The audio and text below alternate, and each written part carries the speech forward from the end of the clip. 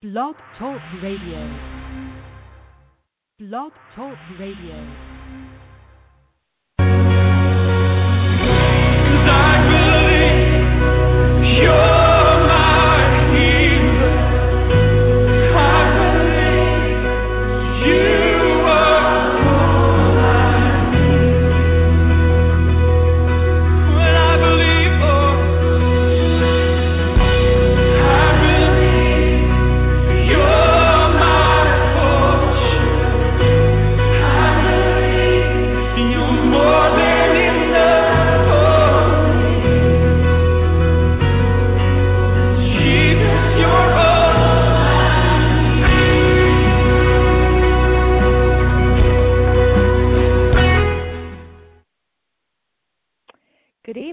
Welcome to Reaching Out Radio and this week's live broadcast of The Way of Healing. My name is Susan Brozak. I'm a licensed clinical Christian psychotherapist and founder of Healing Word Psychotherapy Services, my private practice in Mequon, Wisconsin. Thank you for joining me this evening. Let's start out with a word of prayer. Father God, we just come before you now, Lord. I pray that you would touch each person listening tonight, Lord God, and anything that they might be dealing with in their own lives and their hearts, Lord. We thank you, God, that you are a God of comfort. We thank you, God, that you help us with the issues of life, Lord God. And as tonight we discuss areas of anxiety and fear, Lord, I just pray that if there's anyone listening tonight, God, who's wrestling with these issues, God, you would just bring peace to their hearts and soundness to their minds, Lord God. We thank you, Lord, that as we focus on you, Lord, you align our thoughts with yours, Lord God, and that your perfect love casts out all fear. So I just pray that tonight, Lord God, for all who are with us and joining us, and we just ask now, God, for your words to be spoken, your healing words, Lord, to go forward tonight in this next half hour. We just ask all these things in your glorious and holy name. Amen. So tonight we're going to be looking at part one of a two-part series on fear and anxiety and how Scripture addresses these areas in our lives. We'll be looking at identifying normal and exaggerated fears and discover typical responses to fears. We'll also look at understanding fear and trust as they're presented through the pages of Scripture, and we'll look at practical steps that will allow us to defeat fear through faith. I also will suggest some modifications that you can make in your own life that will help build a hedge of faith against recurring anxiety and fear in your heart and in your mind. So we'll give you some tips on that as well. So let's start tonight by looking at definitions of fear, anxiety, and worry. So fear can be defined as the emotion of alarm in reaction to a perceived danger or a threat. The danger may be real, such as the shadow of a burglar or a rapidly approaching car, or it may be imaginary, such as a shutter creaking in the breeze or, let's say, a scary scene in a movie. But the perception is real and defined in the case of fear. Anxiety, however, is more general, and it's more of a long-term feeling of uneasiness and a vague perception of a threat that won't go away. It maintains the body on a continuous low level of alert, which is not necessarily a good thing. Fear brings on a rush of adrenaline, but anxiety is sort of like the slow drip of adrenaline.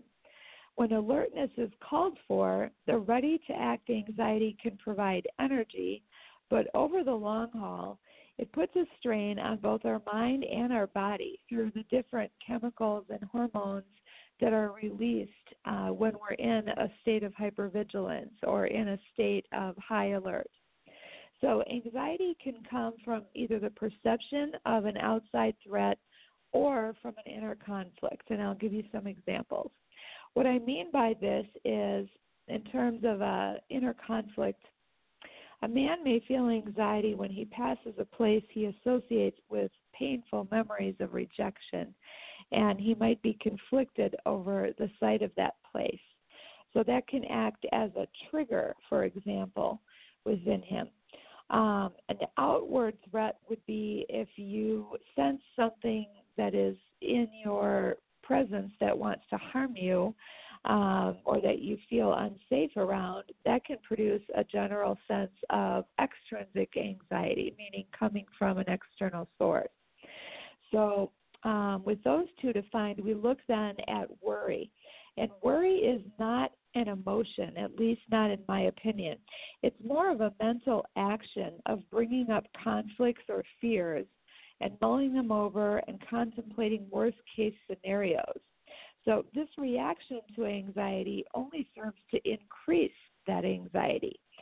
It's really an unproductive form of problem solving because it's the kind of thing that can't be changed or avoided by wishing it to be so. So I want to look now clinically at a phenomenon called panic attacks or panic disorder. A panic attack is closely related to feelings of anxiety, and when they occur, the person's anxiety is intensified by the thought that he or she might die or feel like they're going crazy. So it's kind of a catch-22 situation and a self-perpetuating cycle. As a person's anxiety ramps up, thoughts of what that anxiety is going to produce causes them to become more anxious. And so you kind of have this upward spiral of anxiety. Some characteristics and symptoms of a panic attack that manifest physically can be heart palpitations, rapid heartbeat, sometimes breathing difficulties or the inability to take a deep breath or get enough air, weakness in the legs or a need to sit down, nausea or stomach problems, lightheadedness, dizziness, a feeling that you're about to faint, chest pains, and a fear of having a heart attack, and also feelings of doom.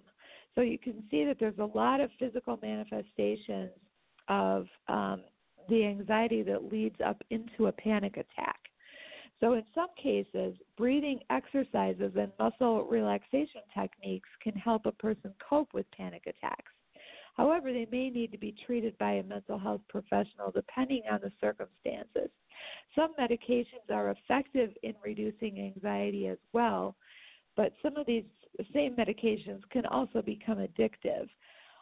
Anxiety does respond particularly well to particular types of psychotherapy, specifically cognitive behavioral, which relates back to Scripture, which says, as a man thinketh in his heart, so is he. A lot of anxiety can be controlled through changing your thought processes, and we'll talk more about that later. I'd like to mention now some common fears, and some of these are expected and natural fears that we might face or have faced at some point in our lives. From research and reading that I've done, human beings are only born with two natural fears. So as a baby, the two natural fears are a fear of falling and a fear of loud noises. Those are what we're born with. Everything else in terms of fear is learned. So if it's learned, it means it can be unlearned, and that's the good news. So to give you some examples of some fears that people face that are common, number one, potential disasters. Right now, at this time, we have Hurricane Michael that's about to hit the Gulf Coast. So when storms come up,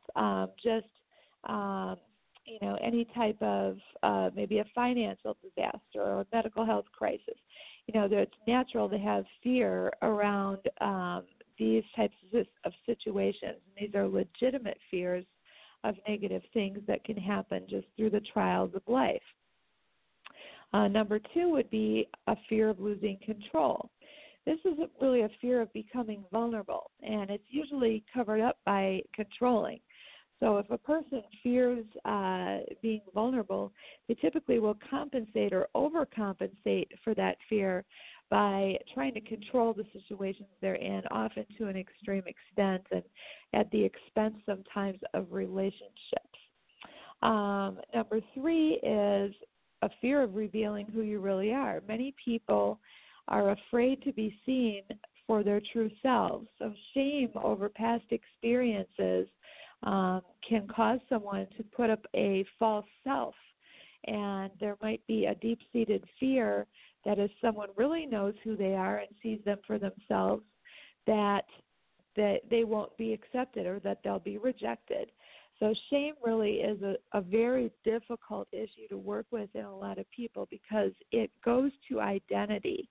It really wraps itself around how you see yourself. And even though it's lie-based, typically shame is something that's very difficult to extricate.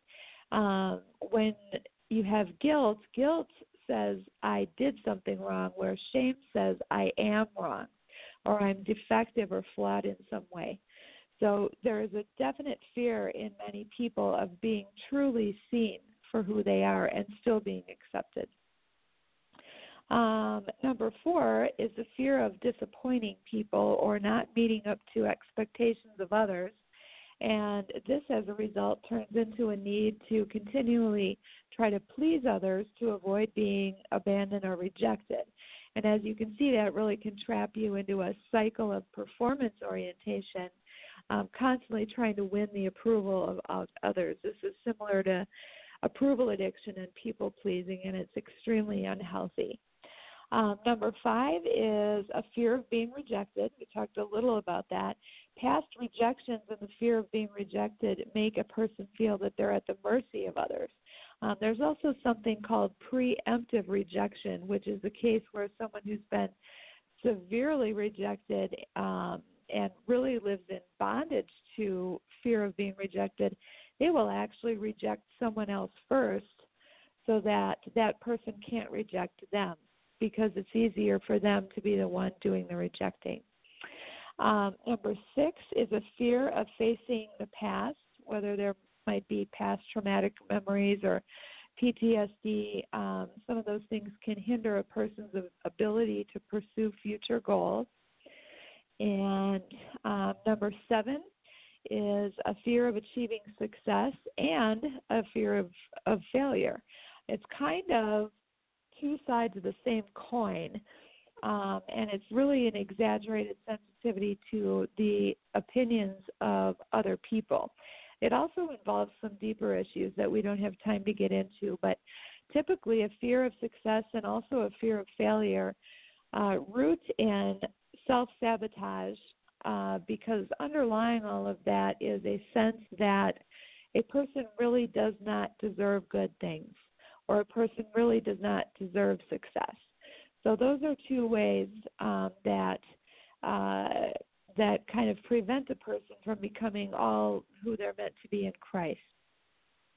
And number 8 is a fear of making decisions. Sometimes we attach too much weight and consequence to choices that we're considering, especially small issues that don't have a lot of heavy importance. So feelings of inadequacy regarding coping skills can feed into this fear of making simple decisions. There are some people that just decide not to decide, and they have trouble even with the smallest decisions, such as where to go to dinner, for example. Underlying that is sometimes the fear of making the wrong choice. But again, these are preference issues. These aren't issues that necessarily have monumental consequences. So those are kind of 8 general and also typical fears that we tend to have just as human beings. And these aren't necessarily pathological by any means. However, they are areas that the Lord can heal us in.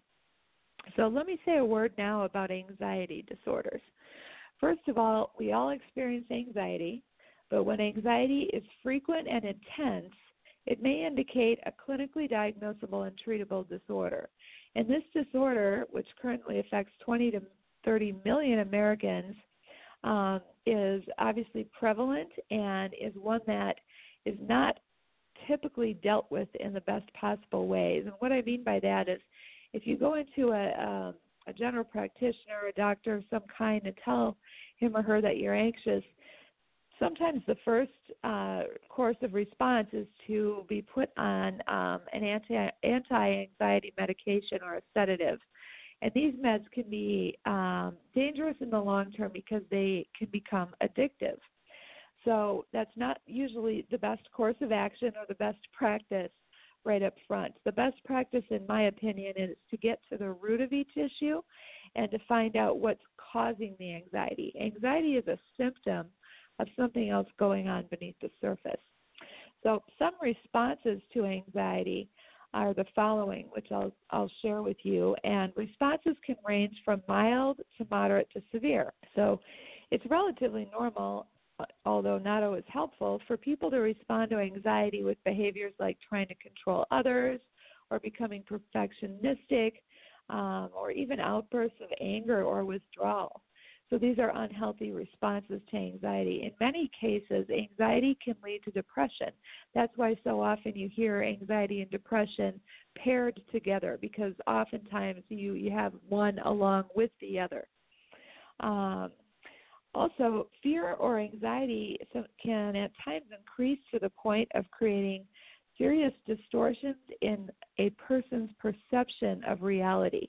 So in other words, the way that you see life can become distorted because of underlying anxiety. And when your perception is distorted, that means that you're not seeing truth as clearly as you could be. So again, it leaves room for deception to sneak in. So in some of these cases, this is not something that can be handled on your own. You can never have shame in seeking help for issues like these. And in many cases, it's very much of a necessity.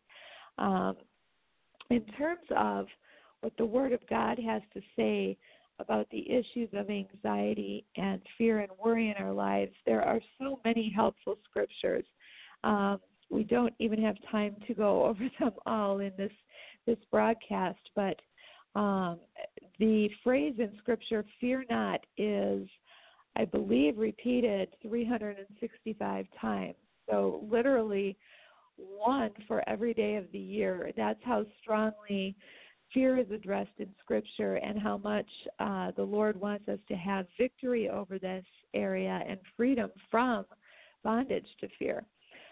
So let's take a look right now at fear and anxiety as they are expressed in the Bible.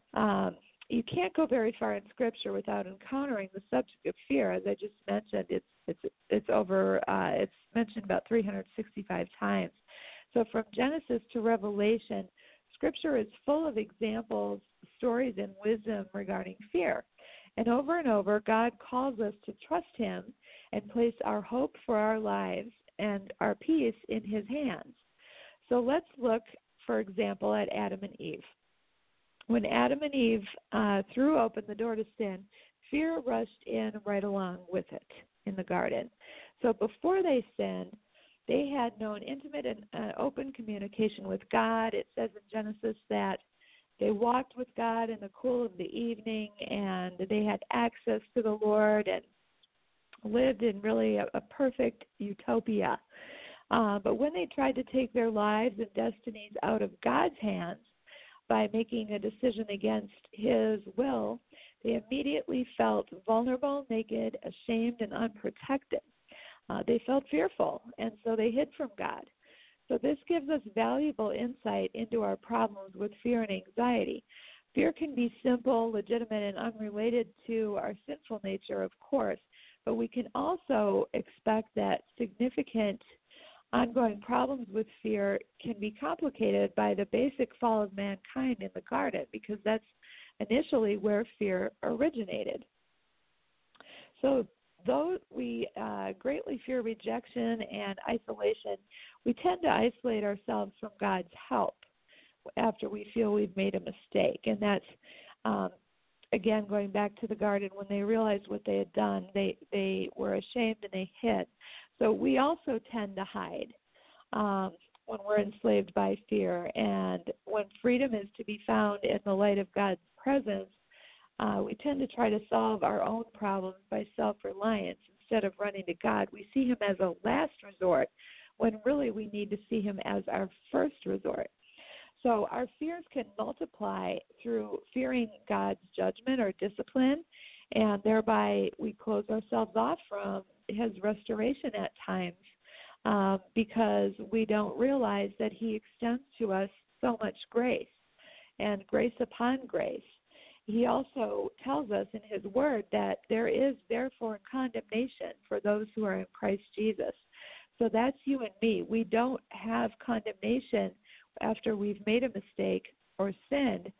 There will be conviction and repentance, but the accuser of our soul, the enemy, Satan, he brings condemnation. And condemnation fully brings death, whether it's to our spirit man or emotionally. You cannot thrive under a spirit of condemnation. But you can live, grow, and thrive under God's grace, because grace supplies what we need to be able to move forward. So let's look at the children of Israel as another example. The children of Israel emerged from slavery to become a new and free nation under Moses, and I'm sure we're all familiar with the story. They were very accustomed to the fear that powerlessness brought them. As they faced their enemies on the path to the promised land, God called them to put aside fear and have faith in his powerful intervention on their behalf. Exodus 14:13 says, "Do not be afraid. Stand firm, and you will see the deliverance the Lord will bring to you today." And Deuteronomy 3:22 says, "Do not be afraid of them. The Lord your God himself will fight for you." Joshua 10:8 says, "Do not be afraid of them. I have given them into your hand." So fear, then, is evidence that we don't really expect God to intervene in our lives to accomplish his purposes and meet our needs. And in order to keep conquering fear, our lives need confidence in God. We must replace the spirit of timidity with confidence. And that's seen in 2 Timothy 1:7, where it says, "For God has not given us a spirit of fear, but of power, of love, and a sound mind." And Paul suggests power as a substitute for fear. It's the Greek word dunamis. Dunamis is power or strength, and it's where we get our English word dynamite. As it pertains to love in this verse, where he says he gives us a spirit of power, love, and a sound mind, the love that he's referring to in this verse is agape love, and it's the unconditional love that focuses on others rather than on ourselves. And a sound mind is self-discipline that draws upon moderation and good judgment. So, again, the Apostle Paul is telling us that we don't need to submit to a spirit of fear, but because God has already given us a spirit of power, of love, and a sound mind. So anxiety may stem from unconscious feelings, but worry is actually an act of choosing an ineffective method of coping with life. So worry implies the absence of trust in God. And since Scripture instructs us not to worry, this lack of trust in God can certainly be a detriment to living God's best for us.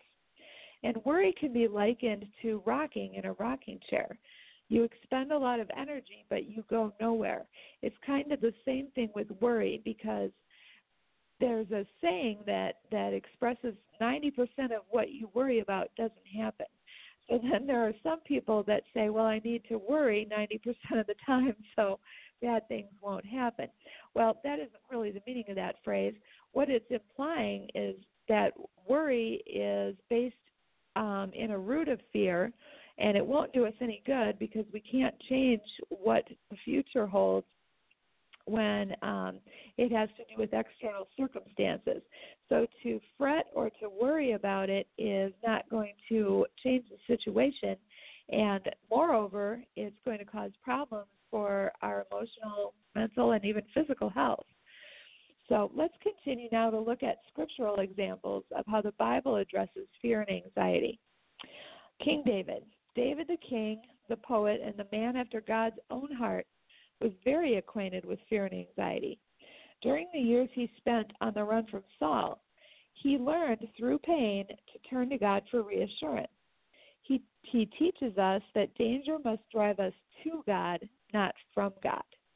He also teaches us to release the power of our emotions towards God. And in Psalm 18, 2-3, it says, "The Lord is my rock, my fortress, and my deliverer. God is my rock, in whom I take my refuge. I call to the Lord, and I am saved from my enemies.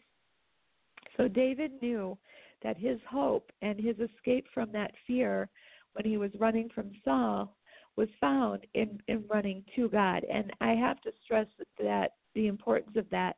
We need to go towards God at all times, even when we feel that we've messed up or when we feel that he's disappointed in us. We always need to go towards him. The danger starts when we start to run from him. That sets us on the wrong path. And once we're on the wrong path, it's very easy to wander away and be caught up in things of the world and the lies that the enemy would tell us. So no matter what you're facing, I just encourage you to go to God with it. Don't worry that he's going to shame you. He's incapable of shaming you. He is waiting for you with arms open wide to love you, to show you grace, to help you, give you wisdom with whatever you're facing. So before we look at how Isaiah, as another example, dealt with fear and anxiety, let's just return quickly to a couple of the Psalms that David wrote which deal with this issue. Psalm 23, as we're very familiar with, in verses 1 and 4, states that the Lord is my shepherd. I shall not be in want. I will fear no evil, for you are with me. Your rod and your staff, they comfort me. And Psalm 27:1 says that the Lord is my light and my salvation. Whom shall I fear? The Lord is the stronghold of my life. Of whom shall I be afraid? In Psalm 91:1 and 4, it states, He who dwells in the shelter of the Most High will rest in the shadow of the Almighty. He will cover you with his feathers, and under his wings you will find refuge. So all of these verses can help us and bring us comfort when we're feeling fearful. And just as an example, when you're in fear or anxiety, turn to the concordance for your Bible and just take a run through of all of the verses that use the word fear and look them up, and you'll find so much comfort and reassurance in doing that. And it's just a simple thing that you can do very quickly to fill yourself with the truths of God's word and to help calm your spirit. Let's look now at the prophet Isaiah. Isaiah prepared the people of God for the most fearful of times, which was the approaching years that would bring destruction of the nation of their captivity in Babylon. In the midst of this storm, they would need to cling to God's reassurance of his love for them, or they would risk being swept away by fear. So once again, we see this contradiction of fear as juxtaposed with love. Perfect love casts out all fear. Isaiah 41:13 tells us, For I am the Lord your God, who takes hold of your right hand and says to you, Do not fear, I will help you.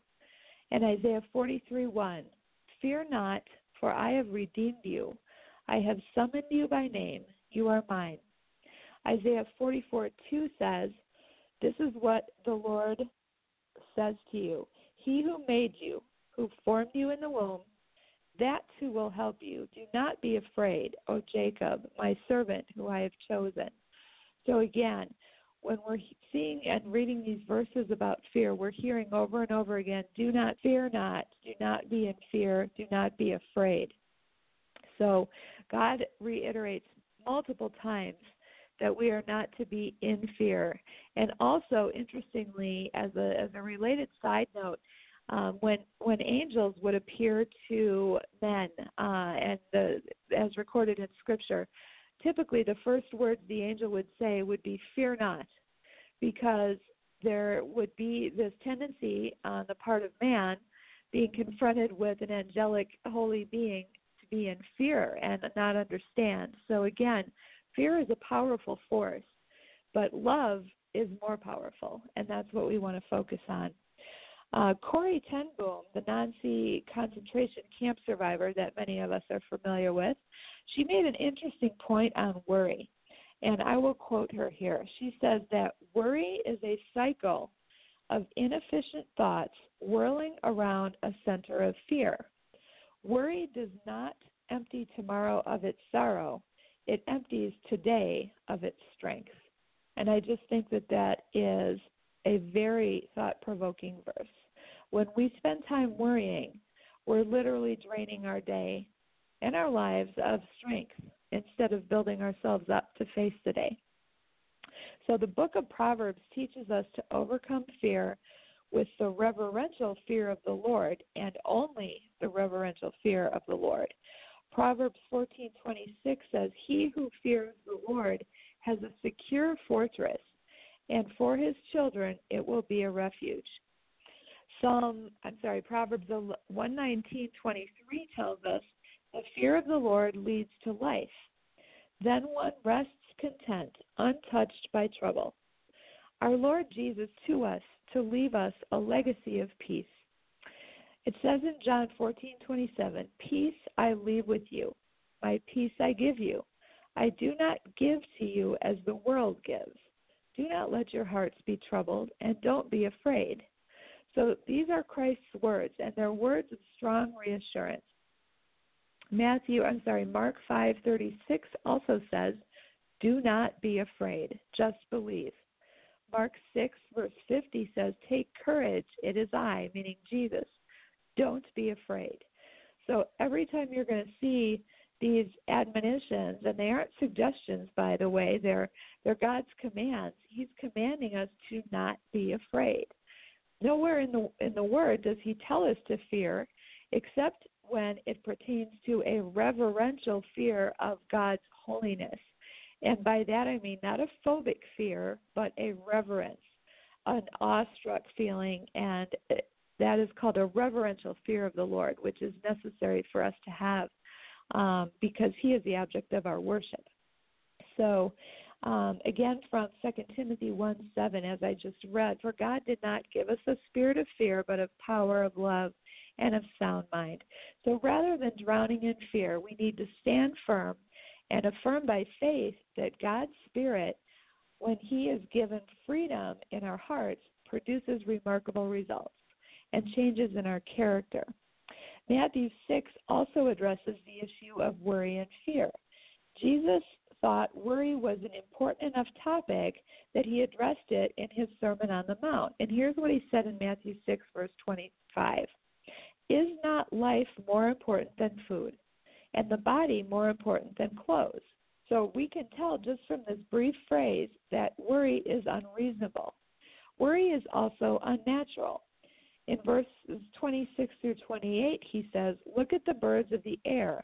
Your heavenly Father feeds them." Worry is also unhealthy. Verse 27 says, "Who of you by worrying can add a single hour to his life?" And worry is also unnecessary. Verse 30 says, "Will He not clothe you?" So a realistic attitude can make a difference in terms of overcoming fear and worry. The way we perceive life influences our ability to cope with adversity. The expectation is that our future will be characterized by peace and contentment. That's a healthy expectation for our future. But if we review the past, for most of us, it probably shows us that problems have been the norm and smooth sailing has been the exception.